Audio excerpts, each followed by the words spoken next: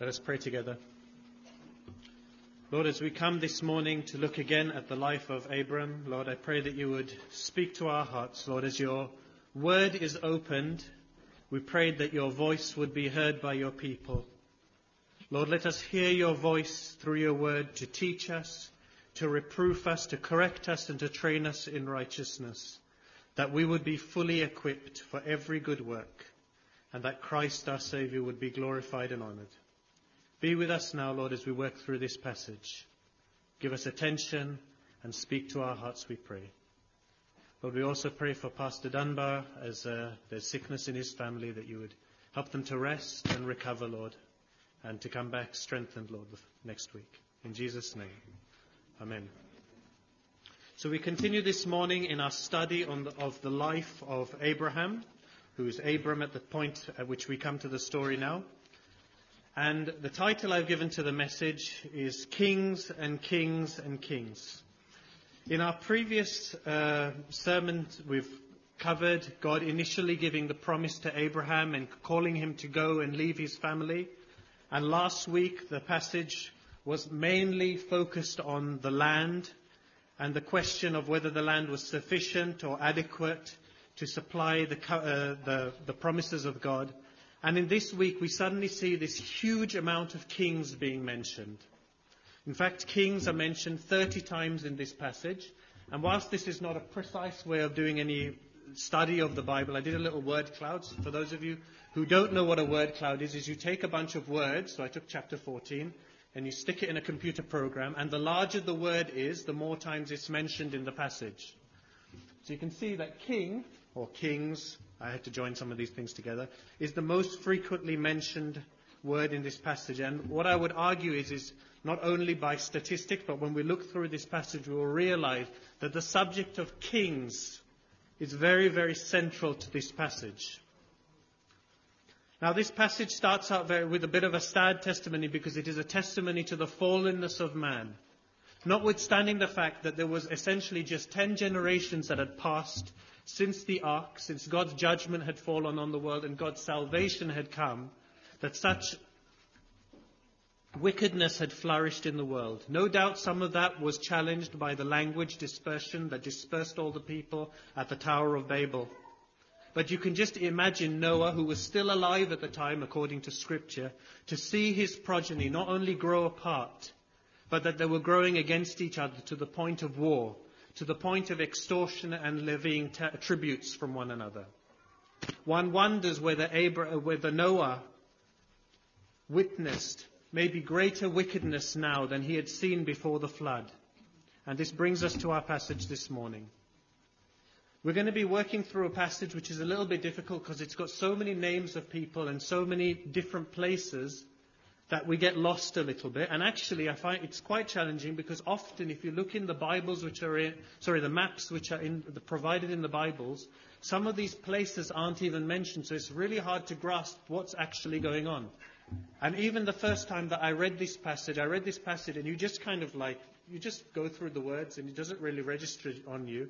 And then you get to Melchizedek and then you're like, okay, I can kind of grasp this is a real part of the story. But we have to remember that all Scripture is useful and God-breathed.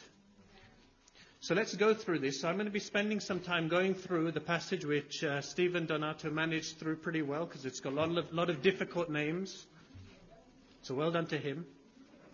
So I'd like to place us first in our where we are. So another thing that happens in Bibles is that the maps are all with ancient boundaries. So I just went on Google Map and I put a little map up here so you actually know where we're talking about. So there's Iran, Baghdad, Kuwait down here. You can see the other places mentioned there. So you can actually see where we're talking about. And now what I'm going to be doing is as we go through the slides and through this passage, I'll start putting the place names on more or less so you can see where we're talking about. So let's start in verse number 1, and we're going to be working more or less verse by verse through this passage of Scripture. So at the time when Amraphel was king of Shinar, Arioch king of Elasar, and Kedorlaomer king of Elam, and Tidal king of Goyim, these kings went to war against Bera king of Sodom, Bersha, king of Gomorrah, Shinab, king of Admah, Shemeba, king of Zeboim, and king of Bela, that is Zoar. All these latter kings joined forces in the valley of Siddim, that is the Dead Sea Valley. For 12 years they had been subject to Kedorlaomer, but in the 13th year they rebelled. Okay, so if you go into the next slide, you're going to see some of the place names that we've just been talking about in the passage. So you can see basically the kings of the east, the 4 kings which were mentioned, are all from down there. Now, this map isn't super precise. I mean, I drew these 2 things on. So if you're planning to go and do any archaeological digs, I suggest that you look in something a little bit more precise. But it gives you the grand scheme of things. So you've got the 4 kings over here. And then you basically got, right here, this is where they were going to go. So these kings over here, in all likelihood, from 12 years prior, the kings had come through, made war, or essentially made them be subject to them. And what that most likely means is that they required some kind of tribute from them. So either they had to send food or grain or meat or something as basically to pay them off. You know, it's kind of like a protection racket or something like that. So you can see these 4 kings that were essentially allied. So you've got King Kedorlaomer, who's the kind of the great king, and then you've got these other kings which are allied with him. Now, the other kings which are mentioned in this passage is the king of Shinar. Now, Shinar is also a name for ancient Babylon, which was actually quite a large kingdom, which actually spread around kind of this whole region over there. So you've got 4 kings from the east fighting against 5 kings in the west. And you have essentially 2 alliances of kings fighting off against each other. One wants to shed the yoke of the oppressing kings, and the other ones want to come and reinforce the fact. So basically on the 12th year, they've been giving their tributes. And then in the 13th year, they say, well, stuff this, we're not going to do this anymore. And then by the 14th year, we see that the kings come and they to essentially claim back their territory and get the tribute which was due to them. So we move on to verse 5. In the 14th year, Kedorlaomer and the kings allied with him went out and defeated the Rephaites in Ashtaroth-Karnaim and the Zuzites in Ham. Good, it's an easy name there, finally. And the Emites in Shaveh-Kiriathaim. Okay? Some nice names there. So basically you can see that the kings over here, they went over here and they went through these places up here. So they still haven't got to the place where they're actually coming to fight. And already before they get to that place, they defeat 3 whole people groups. Then we go into the next verse. The Horites, so this is in the 14th year, King Kedorlaomer and his allied kings. They defeat the Horites, another people group, in the hill country of Seir, as far as El Paran in the desert. So, Seir over here somewhere, and El Paran is kind of at this little peak here of where the water is. Another 2 people who have been subjugated and crushed by this alliance of kings. In all likelihood, as they've been going through, they're acquiring new vassals, so new people that can supply them with things. So essentially, if you don't pay us, we're going to come and, wipe you out. The thing to note in this verse 6, like I said, all verses are useful, is that they're defeating people. One, they're doing hill country warfare. And in another group of people, they're doing desert warfare. And when you look at ancient history, these are 2 these are 2 kinds of terrains which are very difficult to battle in. I remember I was listening to a history podcast a number of months ago, and they were talking about some people in these hillside areas, how difficult it was for any opposing nation to come and conquer them. So you can start to see the strength of this alliance of kings that is going through and plundering this area. So basically, they go to this original set of kings, Ashtaroth-Karnaim, and then they bypass the area which they're actually, the intent of their conquest is going for. They go past it, they go all the way down here, and that's not all. So in verse 7, we move on to verse 7. Then they turned back, so once they got all the way down to here, they turned back and they went to En Mishpat, that is Kadesh, and they conquered the whole territory of the Amalekites as well as the Amorites who lived in Hazezon Tamar. So basically, they went through and they did even more conquest, and they conquered entire territories belonging to two more peoples. And the thing which is surprising, actually, I didn't put this one place on the map, but Hazezon Tamar is actually over here somewhere. So they came down, and then they also subjugated a whole other area before they got to the place where they were trying to crush this rebellious alliance of kings. Now you can imagine at the time that with this huge army passing through and all of the battles that they're winning, that the rumors and the word would have started going through the region. And one wonders at this time why Lot hadn't escaped to safety when he had the chance. And fortunately, we don't have any answers in the text. But then the king of Sodom, the king of Gomorrah, the king of Admah, verse 8, and the king of Zeboim and the king of Bela, that is Zoar, marched out and drew their battle lines in the valley of Siddim, which is kind of over here, against Kedorlaomer, the king of Elam, Tidal, king of Goyim, Amraphel, king of Shinar, and Arioch, king of Elasar. 4 kings against 5. It's noteworthy to realize that the 5 kings were all still alive after their massive conquest. They've essentially subjugated another 9 people and entire territories. And even after this successful conquest, these kings decide to unite and still prepare for war. They don't send out some emissary to try to beg for pardon. You can also imagine that these kings have also acquired new vassals and have probably their army has grown. It hasn't shrunk in size. They're on a winning streak. Not only are they on a winning streak, they've defeated a whole bunch of people that had home court advantage, essentially, right? This is a winning streak on your away games. Okay? So the battle starts, and even though, the king of Sodom, Gomorrah, Admah, Zeboim, and Zoar have their home court advantage, they must have been shaking in their boots.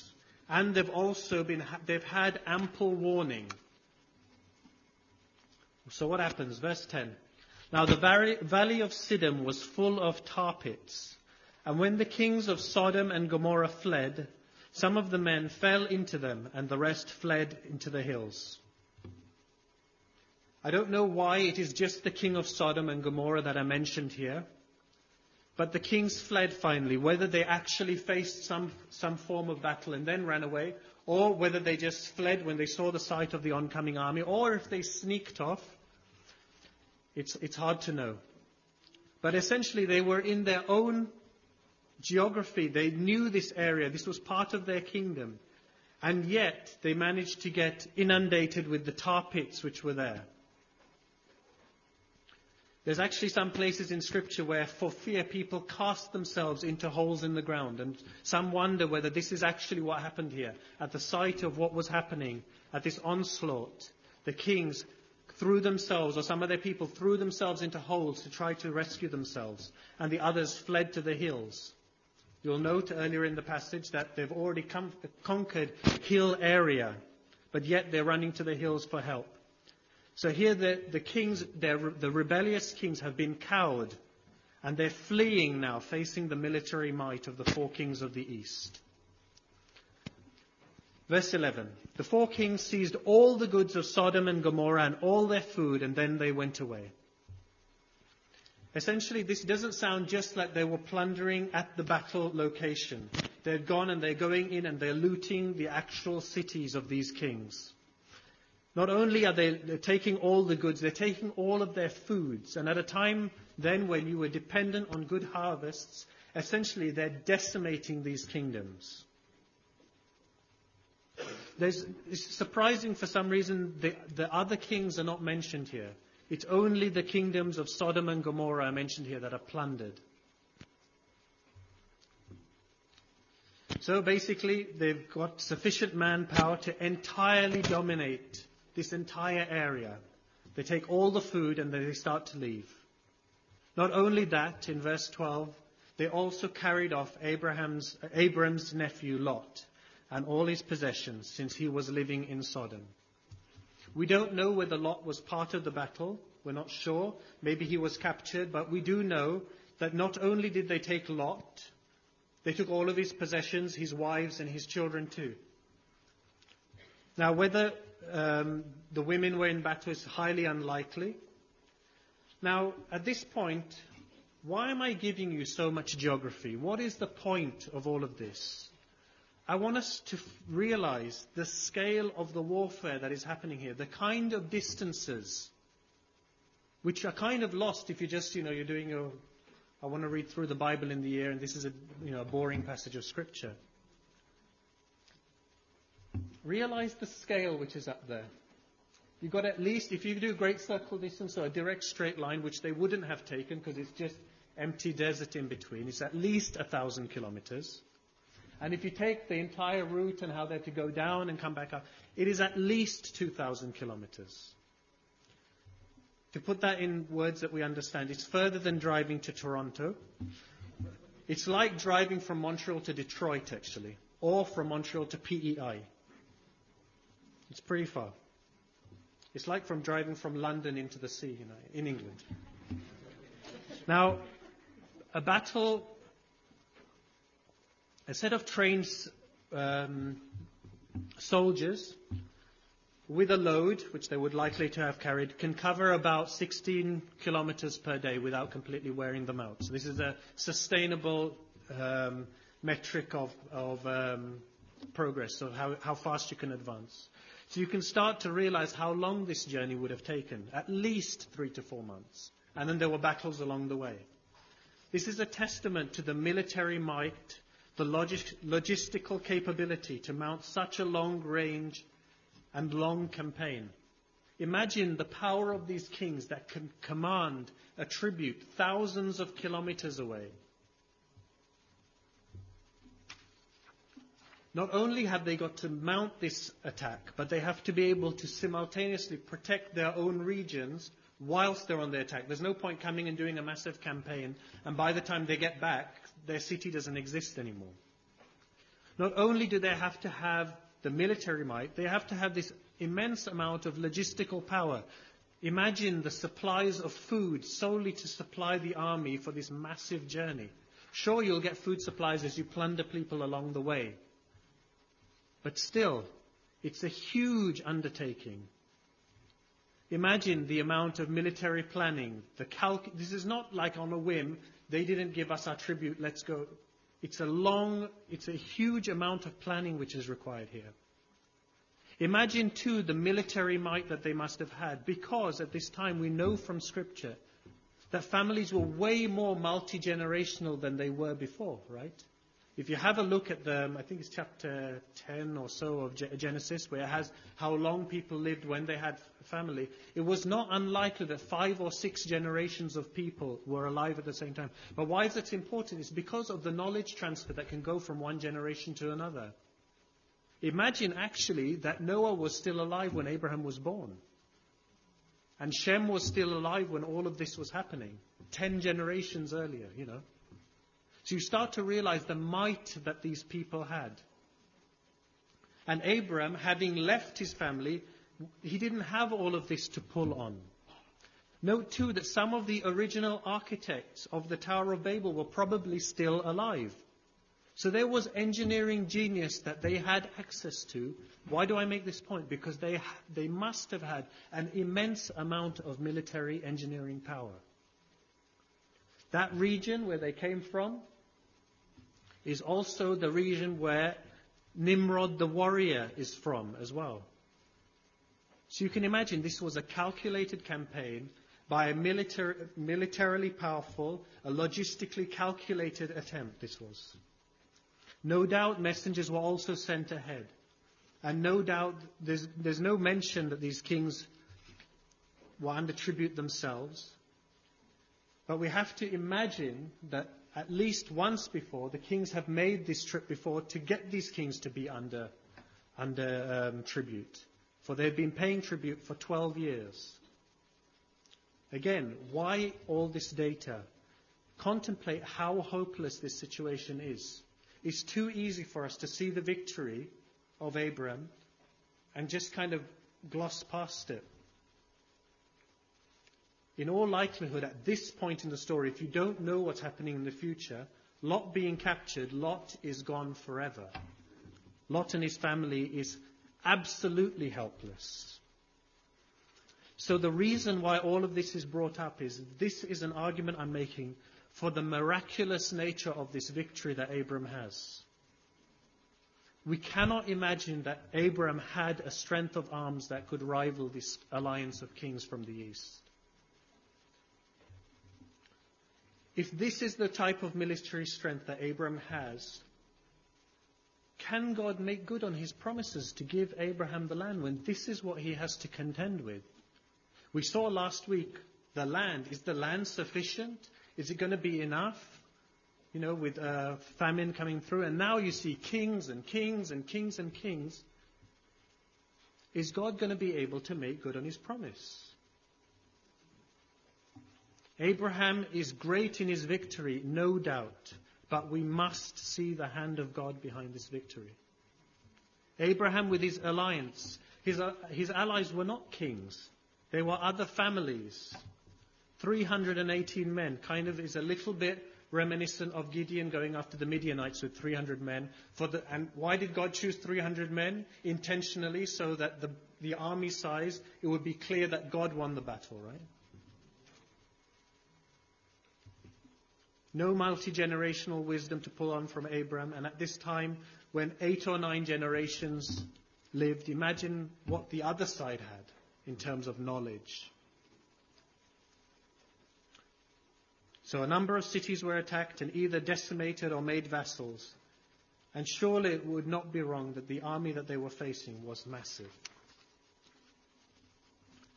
So, after Lot is captured, we move on to verse 13.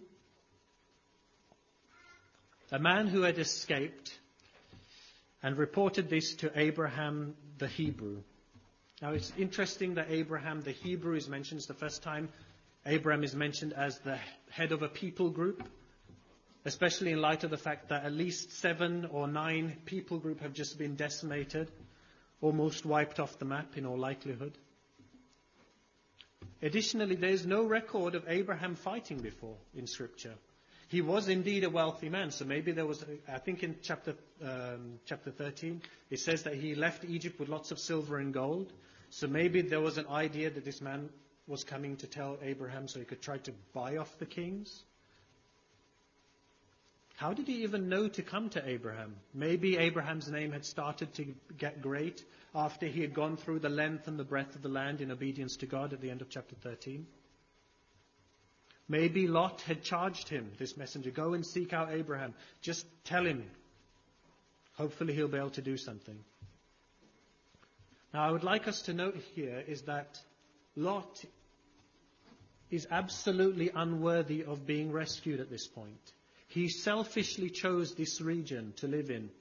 And these people were people that were wicked. It's noted in chapter 13. And yet he chose to live in close proximity with the wicked. Note too for Abraham that in going to fight against them, which is what we know he did in the end, he didn't go to barter, he would have been acquiring massively powerful enemies. Maybe it would just have been better for him to cut his losses and just say, look, Lot, no, tough cheese, I'm sorry, but God promised me this land and I'd rather not get on the bad side of the kings that have the power to come and essentially crush this region.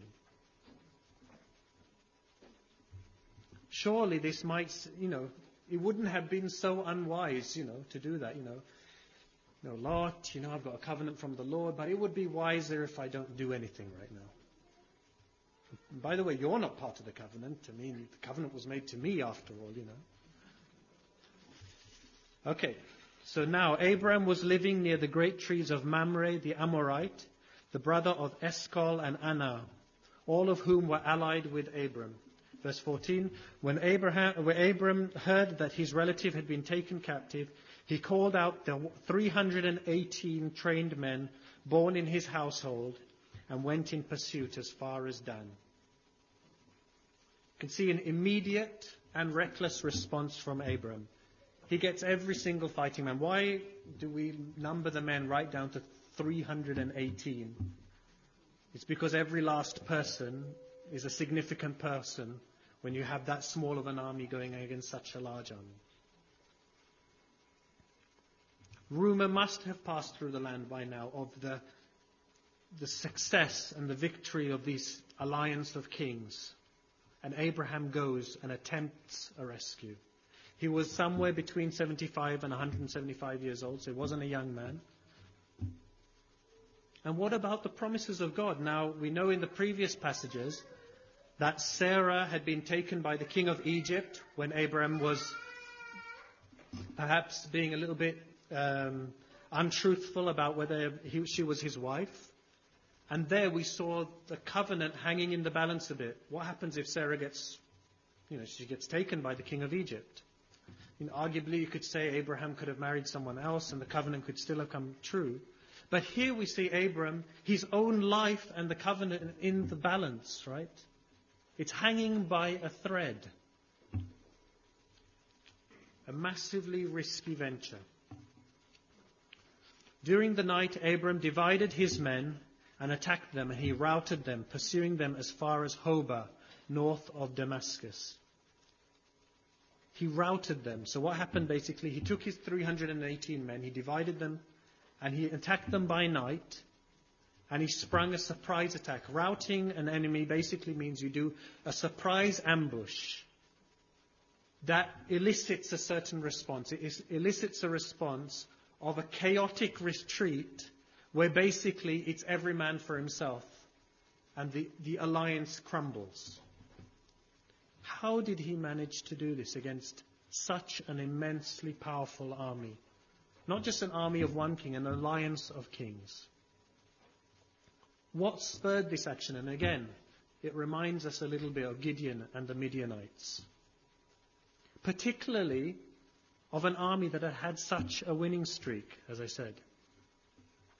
Especially after what is recorded after this alliance of kings conquest and after subduing entire territories. He goes on, verse 16. He recovered all the goods and brought back his relative Lot and his possessions together with the women and the other people. Every single person was rescued. Abraham emerges having saved one of his kin. All the alliance is defeated. The entire alliance is defeated.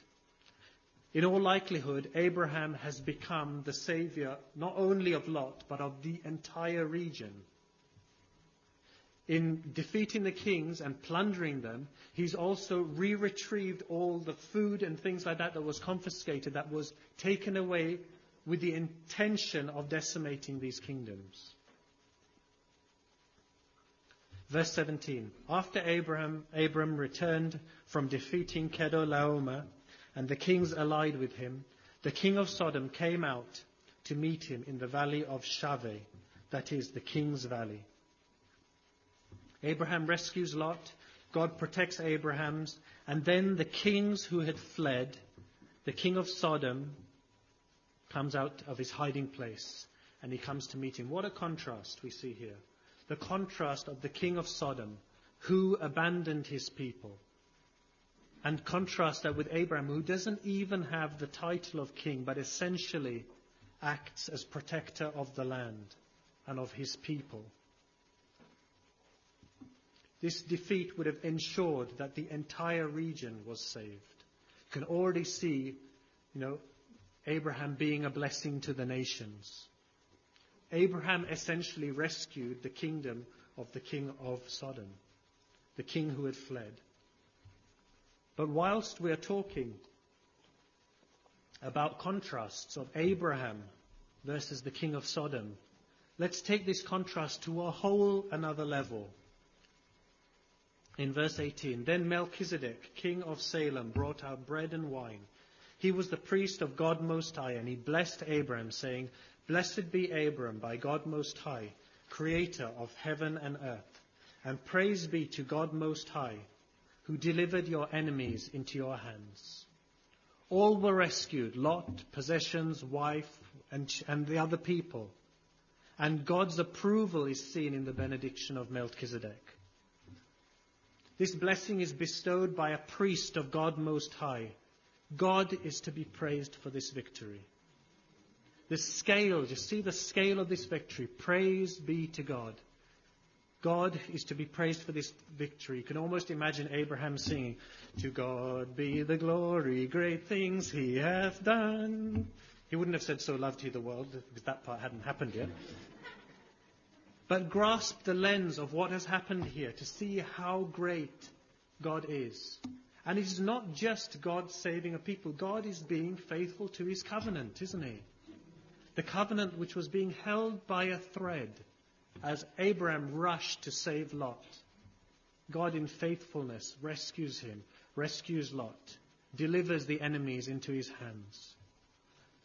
Grasp how great God's greatness is as king after king after king is suddenly mentioned in this book. And yet, who stands towering above this? Abraham, for sure, the unnamed king who rescues this region.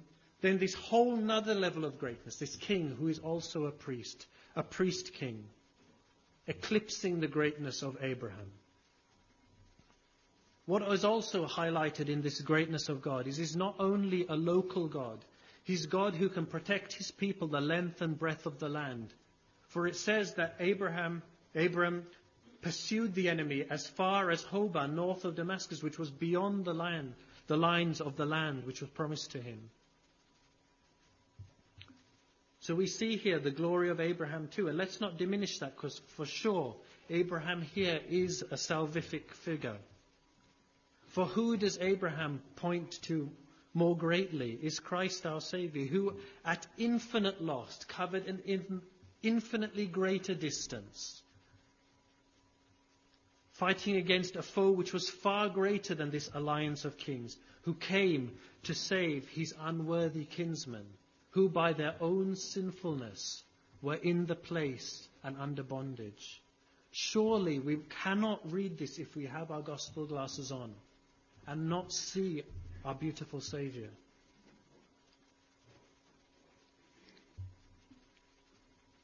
And at this moment of victory, where Abraham points to Christ our Saviour, God reveals this whole another level of greatness.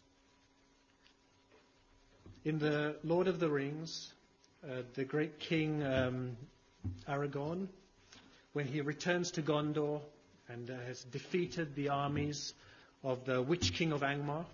Sorry, I'm a bit of a Lord of the Rings fan. He doesn't enter the city, and eventually he's called upon. And there's a nurse there who says, who would have thought, he's called to the houses of healing, who would have thought that the king's hand that can wield the sword can also be that this king can also have healing hands? A king who is a healer. Two great titles in one person. And here we see the same kind of greatness. Two titles in one person. Christ, King and High Priest. Of a whole greater type of priesthood. John Calvin says, in the person of Melchizedek, in this mysterious person, amid the corruption, stands a true and upright cultivator and guardian of true religion. We get this new category, the priest king. Perhaps something that is only hinted at in a very few places in Scripture. We see glimpses of it at the inauguration of the temple with King Solomon, I think.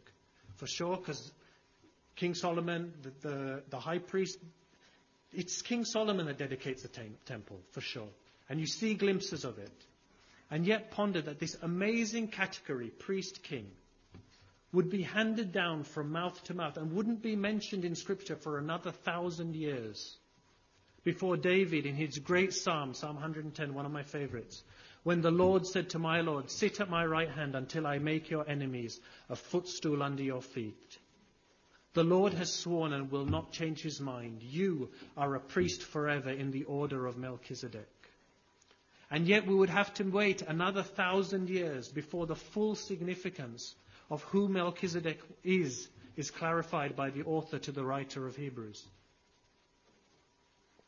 For in Melchizedek we see someone that resembles, more precisely probably than any person in history, Christ our Saviour, who is said to have he's without beginning or end. He's part of he's an eternally appointed priest of an eternal priesthood, a priesthood which is not based on ancestry. He's of a higher priesthood. Actually, the writer in Hebrews says that the entire Levitical system paid tribute to Melchizedek as Abraham gave his tithe to Melchizedek. He's not only a priest of an entirely greater level, but he's also king of righteousness and king of peace, showing his superiority in the way that he gives blessings to those who are less than him. And just as we have contemplated how precarious the covenant was at this point when Abraham went into battle, we have seen how precarious it was, and indeed we will see in the rest of the life of Abraham, and we will see throughout the entire Old Testament. Yet, at this particular point of victory, God reveals someone, Melchizedek, who points to Christ. In Hebrews chapter 7, verse 21, it says, "But he became a priest with an oath when God said to him, 'The Lord has sworn and will not change his mind. You are a priest forever.' Because of this oath, Jesus has become the guarantor of a better covenant." At this moment of victory, a person is revealed who points to the one who secures the covenant. Melchizedek points to Christ, the one who ensures that the blessing to the nation comes. And we who come on the other side of the cross can say hallelujah, for Christ has secured the blessing to the nations. Why does the author of Hebrews go to such length to talk about this priest king, Melchizedek? Hebrews chapter 8, verse 1. Now, the main point of what we are saying is this. You don't hear that often in Scripture. Clarifying. Now, the main point of what we are saying is this. We do have such a high priest who sat down at the right hand of the throne of the majesty in heaven, and who serves in the sanctuary, the true tabernacle set up by God, by the Lord, not by mere human beings. We look back knowing that the ultimate fulfillment of the covenant of the great nation and the land and the blessing to all nations points to Christ. John Calvin says the sum of the whole is that Christ would thus be king next to God, and also that he should be anointed priest, and that forever, which is very useful for us to know in order that we may learn that the royal power of Christ is combined with the office of priest. Calvin also goes on and he says, "Care not to attach too much significance to the bread and the wine which is mentioned in this passage," which is quite tempting. It is curious that this is mentioned, but really the emphasis here is that a whole greater category of person is revealed here, of the supreme priesthood, the priest king. So last week, is the land sufficient? Is God able to protect in the midst of all of these kingdoms, each claiming their own turf and exerting their power? Can God stand as match against all of these kings? And yet we know that the inheritance of the promise is given by God's grace, by his benevolence. We know how secure the promise is because it is based on the very graciousness of God. It rests, and as as Paul in Romans chapter 4 says, this is why it's great that it all depends on faith, since the inheritance rests on a promise. It is guaranteed, therefore. It is not a possibility, it is a certainty. And in response to this benediction, Abraham gives a tenth of everything. I'm not sure whether it's a tenth of the spoils of war or a tenth of everything that he earns. But the tithe is given to Melchizedek. We know this from the book of Hebrews. And this shows by Abram both his deference to this new category of person, the priest king, and the acknowledgement of the veracity of the benediction. He acknowledges that God is the one that gave the victory. You can almost imagine this act of the tithe saying these words, "Truly, truly, salvation belongs to our God." Verse 21, the king of Sodom said to Abram, give me the people and keep the goods for yourselves. Now we literally go from the heights of heaven with the priest king, from the sublime and the incredible to the ridiculous. We come crashing down off that pinnacle peak right back down to earth with a vision of an incredibly unworthy king. There is no acknowledgement by the king of Sodom of God, Abraham, Melchizedek's benediction, Abraham's tithe. In one of the commentaries that Pastor Brent had lent me, Living in the Gap Between Promise and Reality, the Gospel According to Abraham, the commentator basically says, here is a study of contrasts. This unworthy king. John Calvin says, for without controversy, this solemn benediction by Melchizedek shows a symbol of his preeminent dignity. And if that's what is said of Melchizedek, this demand by the king of Sodom shows his absolutely being out of tune and on a completely different wavelength of what is going on at this moment. What is his demand? Is essentially, give me more people that I may rule over even more, even though I'm an unworthy king and I desert my people. Note again that essentially it's Abraham who's rescued this entire region. So, as we talk about kings and kings and kings, we see oppressing kings, rebellious kings, kings that will flee and hide and desert their people. We see another king who doesn't bear the title of a king. Interestingly enough, the title in the commentary that Pastor Brent had lent me, the title of this chapter is In the Days of Good King Abram. For surely here was a man who didn't have the title of king but was fulfilling that role. John Calvin says, they that wish to defend themselves by armed force, whenever any force is used against them, may note from this fact, frame a rule for themselves. Here we see Abram framing a rule for himself. Abraham his costly, potentially fatal rescue mission against all odds to save the undeserving Lot. At this very moment, God would reveal a mysterious figure who would more precisely point to the superiority of Christ our Savior than any other man. And to the point that some have deemed this appearance of Melchizedek to be what they call a Christophany, a pre-incarnate vision of Christ. Whether that's the case or not, I don't think I'm qualified to say. But this whole new level of king has been revealed, the priest king. Surely, Abraham stands here as a man of faith, trusting in the provision of God, in the timing of God, standing before this priest king, essentially saying, all praise for this victory will go to God Most High. Verse 22, Abraham said to the king of Sodom, with raised hand I have sworn an oath to the Lord God Most High, creator of heaven and earth, that I will accept nothing belonging to you, not even a thread or a strap of a sandal, so that you will never be able to say, I made Abraham rich. The contrast here is the way he accepts and endorses the blessing of Melchizedek, which essentially says salvation belongs to the Lord.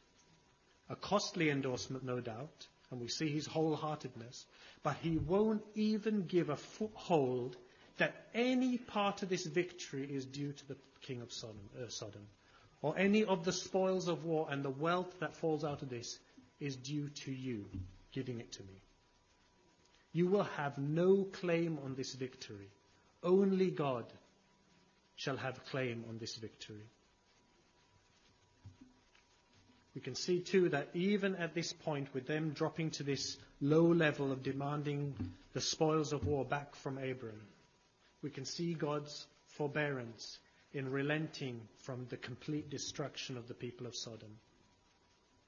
He waited still. Their destruction would come, but not yet. Verse 24, I will accept nothing but what my men have eaten, and the share that belongs to the men who went with me. To Anna, Eshcol, and Mamre, let them have their shares. We almost see the kingly command of Abram to the king of Sodom. We also see that those who had made covenant with Abram, who had allied with him, receiving the blessing and the spoils of war. small-scale fulfillment to the promise of Abraham being a blessing to the nations. So what shall we say in conclusion to all this? Well, there was one question I would like to raise. If Abraham gave his tithe, where was Lot's 100%? Where was Lot's donation for his salvation? Where was his response of grateful praise? Where was his endorsement that salvation is of the Lord? Secondly, how can we fail to see Christ in Abraham's rescue of Lot? We see the kingly nature of Abraham, and yet, even with him pointing to Christ and his kingly nature, we see him totally eclipsed by this whole new category of person, the priest king Melchizedek, who more precisely points to Christ our Saviour than any man in history. So where are we in this story? We are the most unkingly-like person who is represented in this story. We would love to say that we are represented by Abraham, or somehow Melchizedek even. Unfortunately, the person that resembles us the most is the unworthy and helpless Lot. And yet, as we join together this morning, we remain those who have been rescued by that whole new category of king-priest who is revealed on that day of victory, the eternal priest-king Christ, our Saviour. And it is by him that we are saved. Let us pray.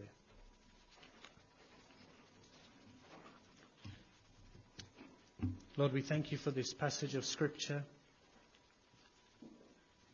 which ultimately points us to Christ our Saviour, who's on an infinitely greater plane, Lord, than we often think about, Lord.